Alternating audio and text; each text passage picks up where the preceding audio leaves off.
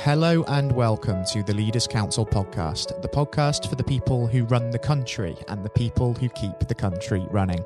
I am your host, Scott Challoner, and you join us on a cloudy day here in the capital as once again we bring together a variety of distinct perspectives on leadership. First and foremost on the programme today, I'm delighted to be joined by Chinelo Awa. Chinelo is the owner of Good Cake Day, a bespoke cake studio based right here in London. Chinelo, very warm welcome to yourself, and thank you ever so much for taking the time to join us. Thank you so much for having me. I'm really excited to be here today. It's a real pleasure having you take the time to join us as well. And the whole reason we're here, of course, is to discuss leadership and really bring that into focus. Now, considering that in 2020, business leaders of our generation are going through probably one of the greatest challenges of our time, I'm sure you'll agree, in the shape of the COVID-19 pandemic, I feel it would be remiss of me not to ask you just to what extent this situation has affected you and your business in recent months, because I can imagine it has been a huge challenge. Yes, thanks for the question. I'm one of those people who COVID has actually been beneficial for my business. So a lot of small businesses like myself and also larger businesses pivoted during COVID. It's one of the new buzzwords of the season. And I was one of them. So prior to COVID, I used to make, cakes were my big ticket items and what I mostly sold. And I, had these brownies that I used to post, but I used to post about maybe every 2-3 weeks.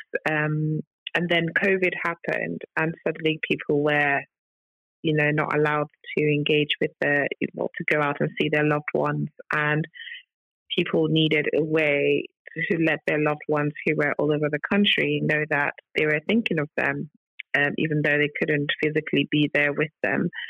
And my brownies that get posted just happened to be one of the ways in which they could, because our brownies come with a complimentary, I call them blush cards, and they're handwritten, personal messages. So I would handwrite them and people would send me personal messages for their loved ones. And it just became this brilliant tool, I suppose, or resource for people who wanted to let their loved ones know they were thinking about them. And so we just started to get a lot of orders for brownies. And prior to COVID, I only had one type of brownie because it really wasn't something that I put a lot of thought to. But when I saw an increase in orders for the brownies, I expanded this to 5 different flavors. And we got to Father's Day and I thought, okay, I'll set myself a target of selling 40 Father's Day brownie hampers, as it were. And I didn't think we could hit it because, again, I was selling 2 tins of brownies every few weeks. We actually ended up selling 74. And that really was the beginning of a change for the business. And I created a quarantine cake range. There was like really small cakes that were suitable for, people who were self-isolating, maybe 2 people in a home with a kid. And people started to buy those. And business had just sort of grown since then. And then I did an online course because I used to do cake decorating masterclasses where I would get people from cake decorators from all over the world would come to London and I would host them, and then people would pay to learn from them. And I couldn't do any of that because, we were all locked down. And so I decided to do my own online course, and that did pretty well as well. So I think COVID, as challenging as it was mentally for me, there are days when I would, sort of curl up in bed, cover my head, and just wish everything away. But when I was able to sort of get away from that and just try and adapt to the situation, I found that it actually ended up being best thing for my business because I now handed in I used to have a full-time job before, well, it was part-time. I used to work Mondays to Thursdays, and off the back of COVID and being furloughed during COVID, I then handed in my notice. So I'm now doing this full-time. So diversifying during the COVID-19 period has really, really held you in good stead, it seems, and taken the business down a whole new path, hasn't it? So really positive stuff to take away from that point of view, which is really good to hear. When you are essentially in a leadership position, sort of managing a crisis and overseeing that diversification, where is it that you tend to look to for sort of inspiration and direction, I suppose, and just that little bit of reassurance that, yes, I'm really doing the right thing here? Oh, that's a really good question. It's a bit of a mix for me. So I follow quite a few, I find inspiring accounts on Instagram. So Holly Tucker is a hero of mine, and I, listen to her podcast, and she interviews small business owners, and she's really passionate about supporting small businesses. So she was really inspiring resource, especially in the thick of it when everyone was just trying to figure out what is going on and if we were actually going to survive it. So that was more for just the inspiration that I could keep going. Then another amazing lady I basically support everything that she does, is Claire Mitchell, and she's more on the marketing side, but she has, support groups, and she set up a support group on Facebook for small business owners that just really wasn't even anything to do with, the stuff that she sells or the service that she provides. It was just this place on Facebook for small businesses, again, with this time mostly female small business owners, to just share, and encourage each other. And that was really helpful. And also, she was also available to, just answer questions and to bounce ideas off of. That was really helpful. But on a more personal level, it's just my family.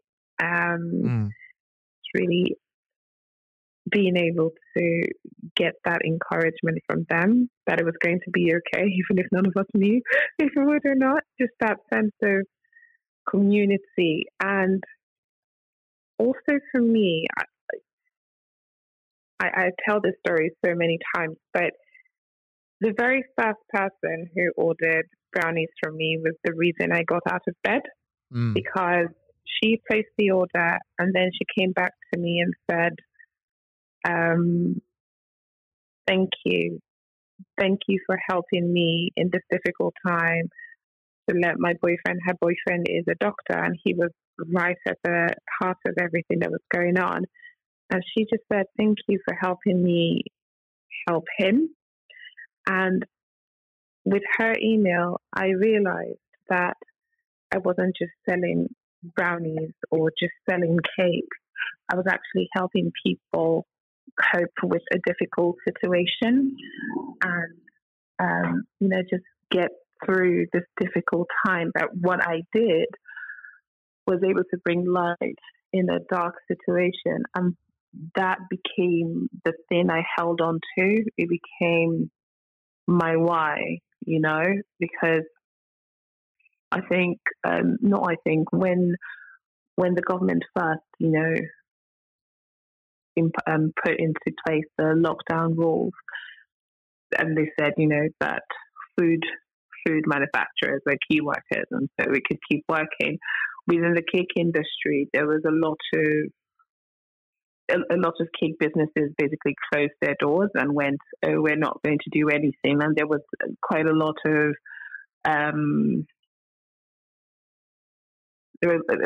cake businesses who were not very pleased that some businesses were staying open, and it became this atmosphere of, "Oh, I've shut down. Why are you still operating?" So it was really hard to know what to do without feeling guilty or bad and or selfish really. So just having a customer say, no, you're helping me, that became, I was able to drown everything else out and just go, what I'm doing matters. I don't have the cure for COVID, but, my business, I set it up to help make people feel special. That's literally what Blush is about. It blushes beautiful, loved, unique, special, and human. And that has always been my driving mission, to not just be a cake company, but to be a cake company that really was about the people that were receiving our products. And no matter where you engaged with us or how you engage with us, I always wanted people to leave their interaction with Good Cake Day feeling seen and feeling heard and feeling valued and special, and that they mattered. And COVID happened, and with my brownies, I was able to do that because, like I said earlier, with the personal handwritten note, I am a huge fan of ink on paper. I love writing, and there's something about receiving something in the post that's not a bill, and that really was how I was able to make decisions and adapt and respond really to what was going on with a sense of purpose, like I was doing something good for people. And having reflected on the COVID period, I think it's only right that we also talk about the future of the business just before we do wrap things up on the programme today, Chinelo. We know that over the course of the next year, we're going to have to adjust to this new normal way of living and working until we do have, hopefully, a cure or a vaccine for the COVID-19 virus. But hopefully, during this time, the business will continue on its road to success. But what is it that you're really hoping to achieve in this next year, and where do you see the business being in 12 months' time? I think my biggest ambition for the business is using our resources to make people feel special, especially now where emotions are just really raw, and a lot of people are feeling very vulnerable, and things are just the way they are. I think it's more important to let people know that they are special, and so what I tend to do is work on even from emails that I send. I recently just changed it from the classic old newsletter to a blush letter, and our products, and really pushing for the blush cards, and growing awareness of the blush mindset and what we do, and developing more products and cake designs and brownies that do more than just make you, I suppose, have something nice in your mouth. And working on partnerships as well. So from as much as, yes, it's a business and it needs to grow from a financial point of view, and I am working on that and working on strategic partnerships to make sure that we're future-proofing. So, for instance, Christmas is coming up, and initially I was going to have Christmas hampers that couldn't really be posted because of the way they were. But, I've changed that, and it's going to be nice gift boxes that you can just post anywhere in the country. So I'm future-proofing the business so that, if we are in a second lockdown, if we aren't in the second lockdown, it wouldn't really matter. People can still connect with one another with our products, and making sure that the products in and of themselves are diverse enough to accommodate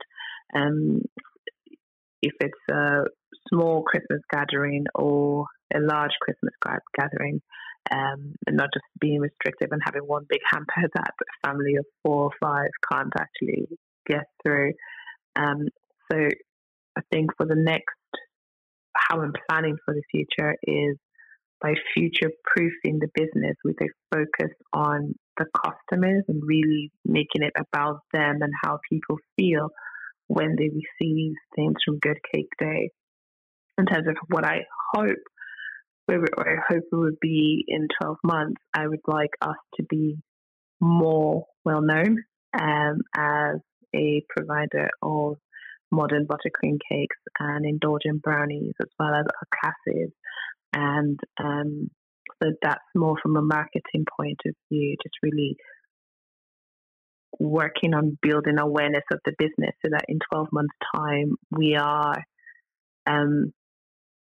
not necessarily household, because I know it takes more than 12 months to become a household name, but just for there to be more awareness of who we are, what we do, and what we're about, and to be known for being a place where you feel special. You know, we're not just here for the money, or we're just making cakes because cakes are nice.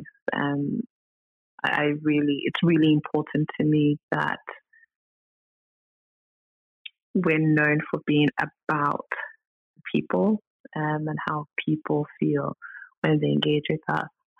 I think if in 12 months' time more people know that about us, or even the people who buy from us now, if in 12 months' time when they think of Good Cake Day, they think, oh yeah, they're all about making us feel special, I think I would feel like I've achieved something really phenomenal if I can do that.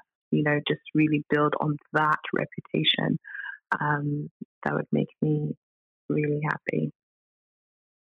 And I certainly wish you all the success in the world with that endeavour for sure, Chinelo. And I actually think it would be wonderful to perhaps catch up in future and have you back on the programme at some point in the next few months, just to see how things are coming along in that respect for sure.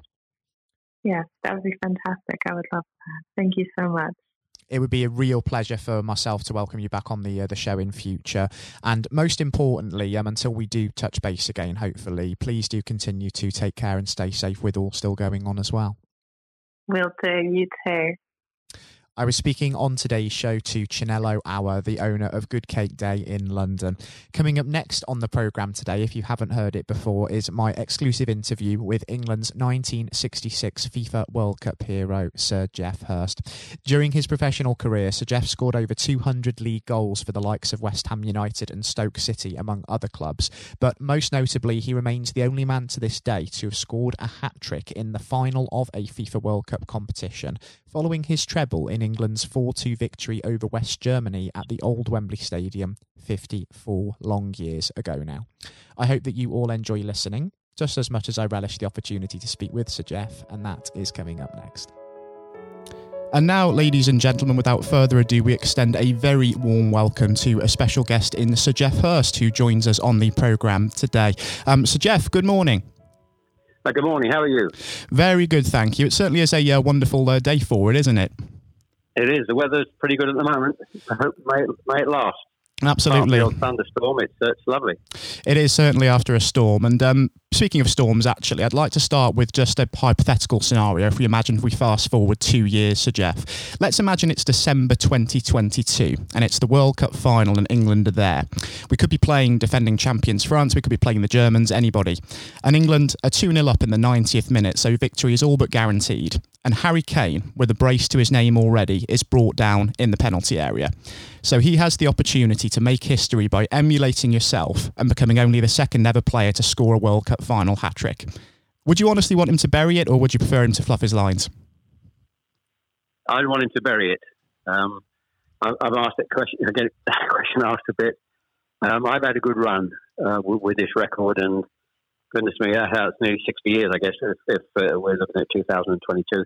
No, I'd want him to bury it. A for him, he's a fantastic player, tremendous goal scorer. And if anybody I'd like to repeat what I achieved, it would be someone like Harry, who was a fantastic professional with Spurs and England.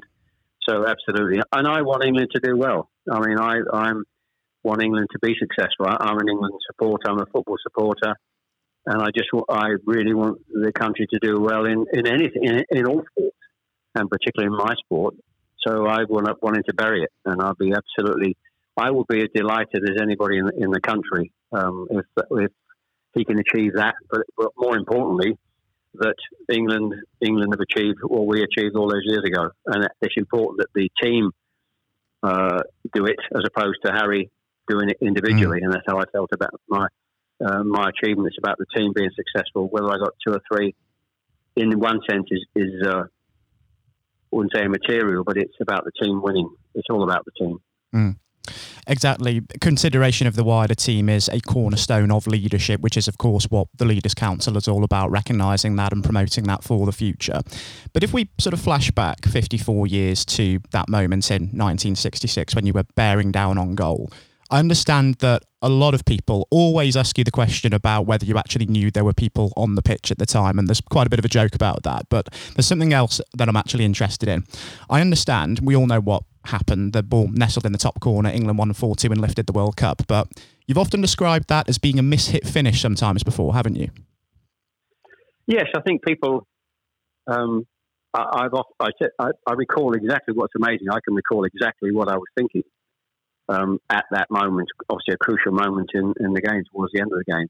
I knew the game was nearly finished. As the ball came to me initially, I was actually, with my back to goal, I was actually looking at the referee 10 yards from me in the middle of the park, and he was waving, at the whistle in his mouth, but waving play on with both arms, indicating quite clearly, of course, that the game was nearly finished.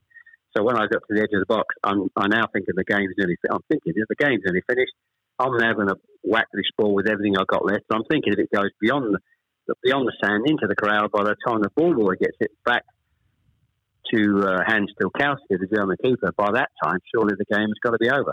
But as I always jokingly say, I mishit it and it flew in. But I was thinking about wasting time, not so much about, but certainly what I was going to do, which showed I was going to hit it as hard as I possibly could after those 2 hours. And it just goes to show sometimes that hit and hope, taking a punt, can sometimes be the way forward, because I think it shows that in any form of leadership, be it in sport or in business, you can't go sometimes without taking risks. Absolutely, yes. Absolutely, yes. I mean, I wasn't in that position with risk in a sense because the game was unfinished, but that philosophy is right. You're just going to, there's an element of risks making it, but there's got to be a control on that risk, not stupid risks in all walks of life. An element of maybe doing something you're not too sure about, but sometimes in life you've got to have a go. You can't be successful in terms of long-term leadership if you're just always sitting on the fence and not taking any chances. I don't think that's where the great leaders will get to by having that kind of philosophy. You've got to move forward. And the last time that you actually joined us on the Leaders' Council podcast and spoke with my colleague Jonathan White, Sir Jeff, was back in February, of course. And that was a point where we knew a little bit about COVID-19, which was looming, but that was before it really took hold in the UK and really turned our world upside down. And before that, this summer was meant to be all about the England national team once again, who were going to the European Championships. But that's in a way now been replaced by the National Health Service, and we've been supporting the Health Service and applauding their efforts, and we're hanging out thank you banners displaying drawings of rainbows, very much in the same vein that you'd see the George Cross adorning most households during a major tournament year. Do you feel there are parallels between the sense of national unity that we discovered during this time and the spirit of 1966? Oh, absolutely. Particularly the recognition of the NHS with what they're doing. And I think it was a great idea during that period where they asked everybody to stand outside their houses and clap and congratulate the NHS for what they were going through.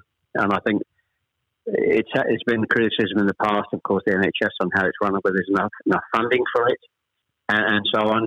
But really, when you begin to realise during these turbulent times how absolutely vital and important it is to have a health service that works efficiently, and to see individually the amount of people who are interviewed almost every day on the terrible circumstances they were having to work under with masks and so on.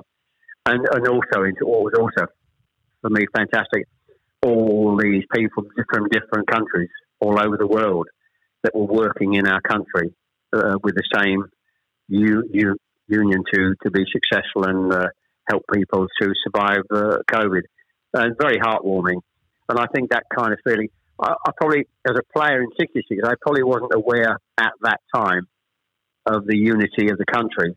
I've learned that over the years when I talk to people who were about '66, and they will tell you what a great day it was and where they were, remembered exactly what they were doing, and the fantastic stories. So that identified then as that great unification of the country. 30 million plus viewers, the biggest TV viewing audience we've had.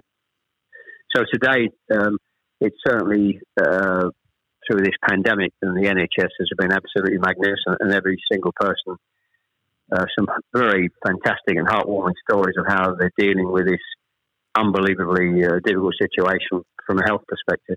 Fantastic. So that was really heartwarming to get out and cheer and clap on the balcony for the NHS. Fantastic. Certainly inspiring what we've been seeing from the front line as well. And flashing back just to 1966 again, just from a leadership point of view, the manager that made all of that possible and oversaw yourself and your teammates on the road to the World Cup was, of course, Sir Alf Ramsey. What sets somebody like him or Ron Greenwood apart from other coaches? Because I understand that both men had a profound impact on you, not just as a player, but also as a person as well. Well, I think that I was very fortunate. You're talking about coincidence and the fortunate in your life to be at the time when I was physically at my best during those years. Born earlier or later, I wouldn't have been around physically enough, and clever enough, technically good enough to be a good player. But at that time, I'm involved with arguably the greatest coach we've seen in this country, Harry Redknapp, who's been around a long time, would still say he is the best coach he has worked with. And that's 50 years Harry's been in the business plus. And then moving on to having a national level, a great manager. And the two coincided in a sense because Ron Greenwood always said that and felt that he, as a coach of a League One club, or Premier League as it is today, it's important you prepare and teach and coach the players to be prepared to be playing in the best company, playing for England. And so he prepared us to be playing for England. And then Alf Ramsey knew the players to pick. Discipline was his big skill, making sure those players were disciplined in the right formation. So the two combined, moving from one to the other, how can you possibly be as fortunate as I was? It was just amazing. So I think I think there are two different aspects of football in terms of leadership. You've got a coach who's a team coach who's a teacher effectively. Then you've got the other kind of character who's a manager who manages people. May not be quite so good technically on the coaching aspects, but by that stage, Ron Greenwood passing a coach person to Alf, who then managed from a discipline point of view, because you're managing people from the whole country. You're not just managing a club. You're managing people, different characters, and all over the country is slightly more demanding job in that respect. So you've got to hone that lot of all over, different characters, strengths, players, into a unit to play for to represent England. So Alf Ramsey was very good at that. His discipline was fantastic. So the combination of the two, you can't say I can't be I'm so blessed to be as fortunate as I was to come across these two fantastic people in my life, in my football life. And I suppose for every Sir Alf Ramsey and Ron Greenwood as well that you have worked with, there are also coaches out there that one might work with that perhaps might not get the best out of players during their, of course, their peak. But just as much as you can learn from, of course, coaches that do get the best out of players, you can learn as much from less effective leaders as you can from good ones as well, because that experience can ultimately mould you as a person, can't it? Oh yes, I think leadership's important and coaching and teaching is important. And the great teachers and coaches and managers have that skill. Sometimes it's an innate skill in management. They have it. But I think you can learn, if you're sensible enough, to learn from people who are teaching you or coaching you. It's not the right way to go about teaching you or coaching or managing you. You can learn from that. If you're a player, you can learn what you think is a good coach or what you think is a good manager, which you can take into your career after playing into coaching or management. So you can learn as much from people making mistakes. You can learn also from making your own mistakes. You can do something in the past that think, well, like, that was a really stupid thing to do, and I'll make sure I'm not going to do that again. And it is important in all sorts of life. You learn from your mistakes. People will make mistakes. Young people will make mistakes, but it's learning. It's the silly people who make mistakes and don't learn from it, continues making those same mistakes throughout their life and becoming maybe unsuccessful throughout their careers. Completely understand exactly where you're coming from. I think it's almost impossible to become an effective leader in our profession without having that learning curve of making mistakes and learning from them exactly. During your conversation with Jonathan back in February, Sir Jeff, I know that you and him discussed at length some of the big inspirations and influences on you throughout your career and throughout adulthood. But I understand that your love for football and obsession with the sport actually started a lot earlier, even if you were toing and fro between football and cricket somewhat at the time. I read somewhere that during your teenage years, you were once fined £1 for disturbing the peace after consistently kicking a football into a neighbour's garden. Is that true? Not many people know that, as the saying goes. Yeah, that's absolutely true. In those medieval days, you weren't football pitches or place very rarely where you could play. You in our road in Greenways, it was called in Chelmsford. We that 3 or 4 lads lived quite close to it. It's a cul-de-sac. It's not a big long road with a circle at the bottom. So there wasn't a great deal of traffic anyway. A, because it was a cul-de-sac, and B, because there weren't as many cars. No, there weren't as many cars in those days. So we played across the road, and you used to have to learn to chip the ball above the pavement to hit the goal at the back. The goal was about a 2 foot wide semicircular where a tree was planted. That was the goal. And so obviously 3 of us play football, but amongst those houses where we lived and played, there was a family and a boy that didn't play football. I think he was interested in flying, and making balsa wood gliders. And nice guy, but just didn't play football. And on this particular garden, of course, occasionally the ball finished up there. And crazily enough, they took us to court, and we actually got fined. This is absolutely true. We got fined £1 for kicking the ball in the neighbour's garden. That's astounding when you think about it, isn't it? And when there's nowhere else to play apart from the street, and we were actually. But that happens. That happens. You'll hear stories. We see stories of neighbours falling out over different things. You see those stories every day. But that was certainly a true story. Absolutely true. And during that time, who was it during childhood that you really looked up to, that you thought was an inspiration to you and made you really think that going into professional sport was going to be the route for you? Well, my father was obviously the biggest inspiration for me because he was an ex-player. He played lower down for Oldham, Rochdale. We actually moved south from Manchester. I was born in Ashton-under-Lyne. We actually moved south to Chelmsford when I was I was the eldest of 3, when I was probably about 7 or 8, into this particular street called Greenways. And what he did with me, I think, was had a big influence, going back to that third goal in the World Cup, in many years in the back garden. And when we moved up market to a council house, somewhere in Chelmsford, and he would have me in the back garden teaching me to kick with my left foot.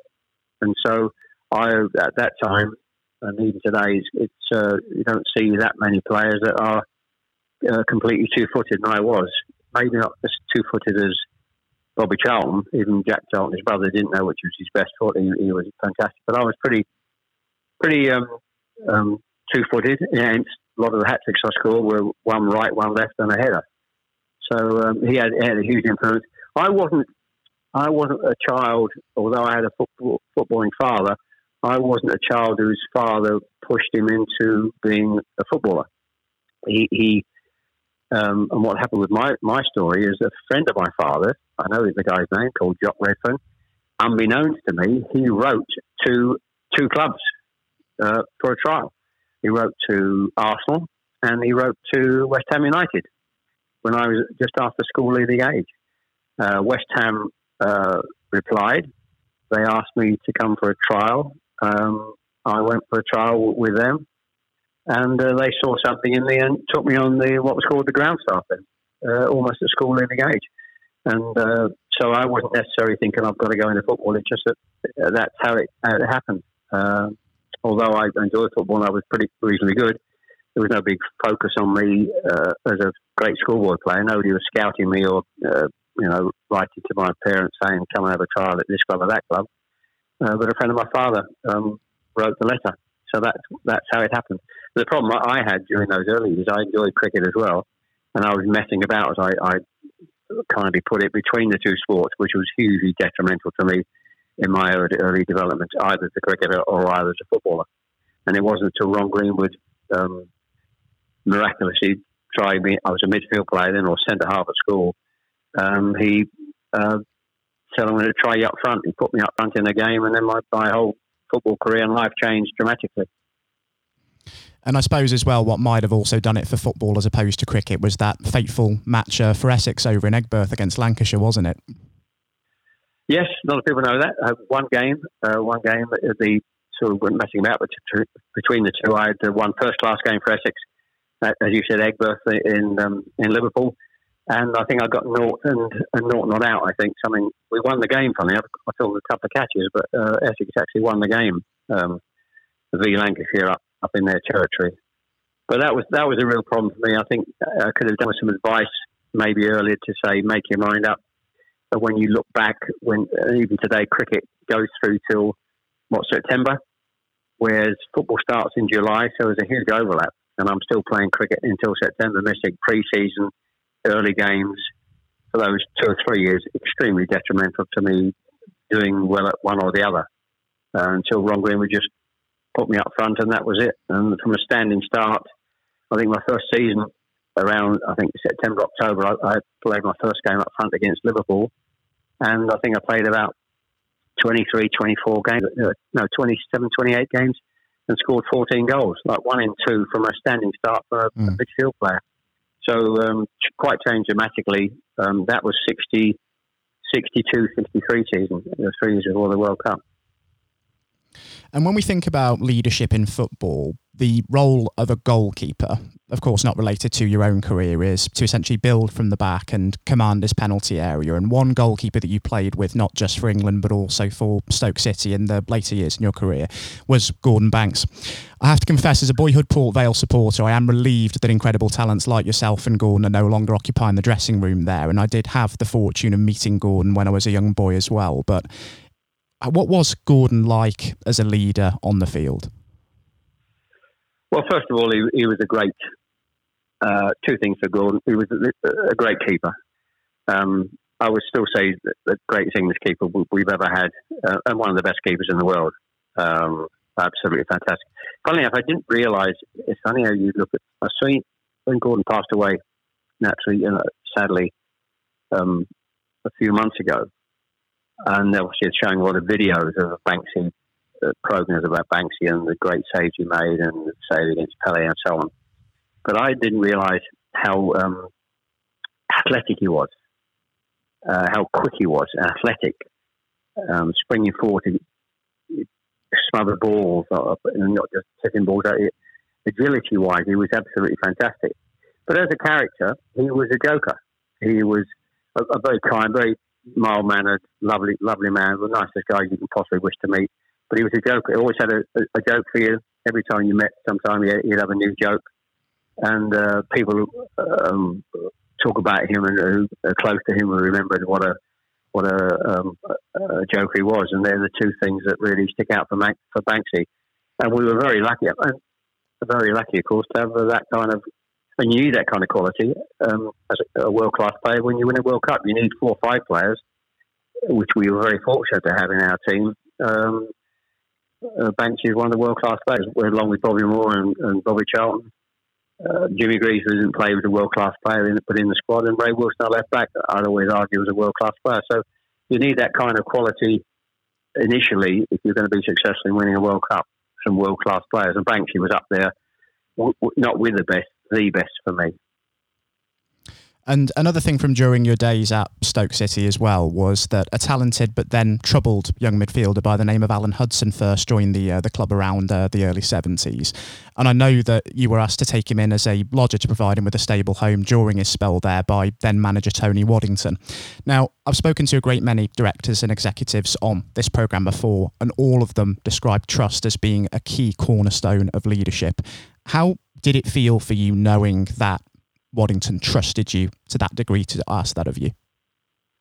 Well, I was extremely flattered. It was a huge compliment that he saw me as and of course over the years, hopefully that has come out. That's important that you have those kind of qualities as a player that A, he saw when I was at West Ham, and B, obviously acquired me to play at Stoke City. So I was initially first fairly surprised, I think and certainly my wife was fairly surprised when I said I need her permission for me to allow Alan Hudson to stay with us in those early periods. But what he saw, of course, in me was, which is, I can see in myself, I was a very disciplined person, a very disciplined player, which you have to be.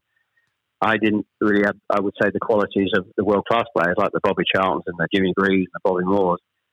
So you need to bring all the other characteristics to be successful at that level, to compete in their level. And discipline was one of them. And obviously Tony Waddington saw that. And if he wanted to he trusted me that I was disciplined enough to hopefully push some of my discipline into Alan Hudson, which we did. And in those early 6 months and a couple of years, he was come up a bit heavy from Chelsea. He lost a bit of weight.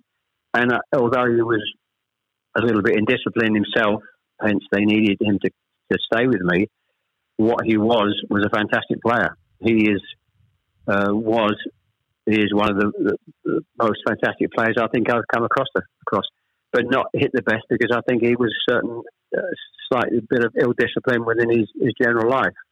And you need at the top, and I'm talking at the top being an England player, but I'd compare him purely on ability compared with ability up in the France Beckenbauer mould without any shadow of a doubt. He was that good.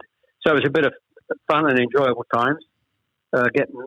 Serving Alan Hudson the cups of tea about 8 o'clock at night when we had our tea at our home for those few months, and I think it was a big help to getting Alan back on track and performing brilliantly for the club. And following on from your days with the Potters, you went on, of course, to play football in Ireland and the United States before the end of your career. Did you feel that the dressing room and indeed leadership culture at those clubs differed from perhaps what you've been used to back in England? Well, I think Ireland was just a still spell with Cork Celtic, so it's hard to judge and make any comparisons. And of course, in America, it was the early days of football in America, and I thoroughly enjoyed my time at Seattle. So it's difficult to make a comparison. I think I was fortunate at West Ham. It was a great time with the club, and I was fortunate to play with Stoke City for 3 years, and it was a fantastic time for that particular club. They won, of course, the League Cup before I went there. Sadly, they knocked us out in the semi-final. So it was a marvellous time for that particular club, and very close. I think we played Ajax in the following year in Europe. I think we only lost on a goal over the 2 games against Ajax. So it was a great time for the club. So I'm very fortunate to have played for those 2 clubs. Only a short spell at West Brom, of course, but I think, as I always jokingly say, I think I was past my sell-by date then. West Brom was a fantastic club, but I wasn't at my best, and I felt it was time to retire, which I did. And Johnny Giles was in charge then. I think West Brom actually got up that year, but I made very little contribution to that success the club had. So, yes, the American experience was just fantastic. I never saw it as long-term being over there. That was a brilliant few months with my wife and 2 daughters, and my wife, I think she was pregnant with her 3rd daughter over there. So they were good times. Completely different. Ireland was just I always joke about Ireland. I was there for about, I think, a month, I think it was, and I enjoyed the experience, and I earned a few quid, and I think it paid for the kitchen in one of my houses back in England. New kitchen. So it certainly went really well. I suppose in the waning days of your career, was it humbling that you realised that people were beginning to actually look up to you and be inspired by you as a legend, as in perhaps the same way that you were looking to the likes of Bobby Moore earlier on in your career? Yes, I think that kind of whatever the correct word is, I don't know, being looked at and revered sort of comes maybe longer, not some sort of immediately after you finish playing, but in the long term when and I always joke when people introduce me either to other people or introduce me on stage as a legend, and I always jokingly say you only start being called a legend when you're over 70. And I think the whatever the word is, I'm not sure, adulation or recognition or whatever, it sort of happens and you think more about it, or it happens and occurs more in later years. Not certainly. I felt during the time after I finished playing or managing or playing for England during my football career. And I think I went into business for 20 years. I don't think anybody necessarily looks at me when I was in business as necessarily a legend or somebody they could look up to. I felt that kind of attitude probably has happened in my later years, probably.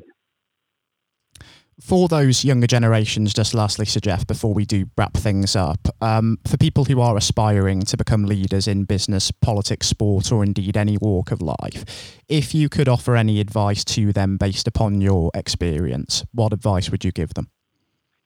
Simple advice in a sentence is really, I learned a lot from Alf Ramsey. He was a boss. I think a boss sometimes have natural characteristics. You can learn about management on management courses, but there's certain characteristics when the successful boss is within them to start with. But one of the things I learned from Alf Ramsey, which I've taken into my business life and even talking to my family life, if they're involved in business, is when you're managing people, you manage them as a group. Anybody that doesn't want to be part of that group, you find is backing against what you want to achieve as a boss, you move them out. And I think that's one of the most simple lessons I learned during the Alf Ramsey period. Even some of the great players I felt should have been in the squad, possibly at the time, without mentioning names. When you hear stories about this player not, completely complying with everything, and they're left out, or they're not even in the squad. And I felt that was, and even some with great ability, I think probably didn't make it. And I think a lot of it stems down to they wanted to be, a lone champion, successful person, didn't want to be part of the group. So that for me is the key message, the single key message I would pass on to anybody who wants to manage a group of people in any walk of life. Ties in very nicely with a quote from one Nelson Mandela, in fact, that surround yourself with people who are better than you are in some ways. And I think that is incredibly sound advice indeed. Yes, it is. Very good. Good advice, yes. So, Geoff, thank you ever so much for joining us on the programme this morning. It's been an absolute pleasure having you with us to discuss your life, career and leadership. And it would be a pleasure to welcome you back on the programme in future to discuss further. Pleasure. Thank you. Enjoy being part of the programme. Thank you. Likewise. Thank you ever so much for your time again. This has been the Leaders Council podcast. Thank you for celebrating excellence in leadership with us. I've been your host, Scott Challoner. Until next time, goodbye. Thank you for listening to our podcast. The views expressed within the podcast do not reflect the views of the Leaders Council of Great Britain and Northern Ireland, its parent company or subsidiaries, members of staff, or other guests of any other person therein associated.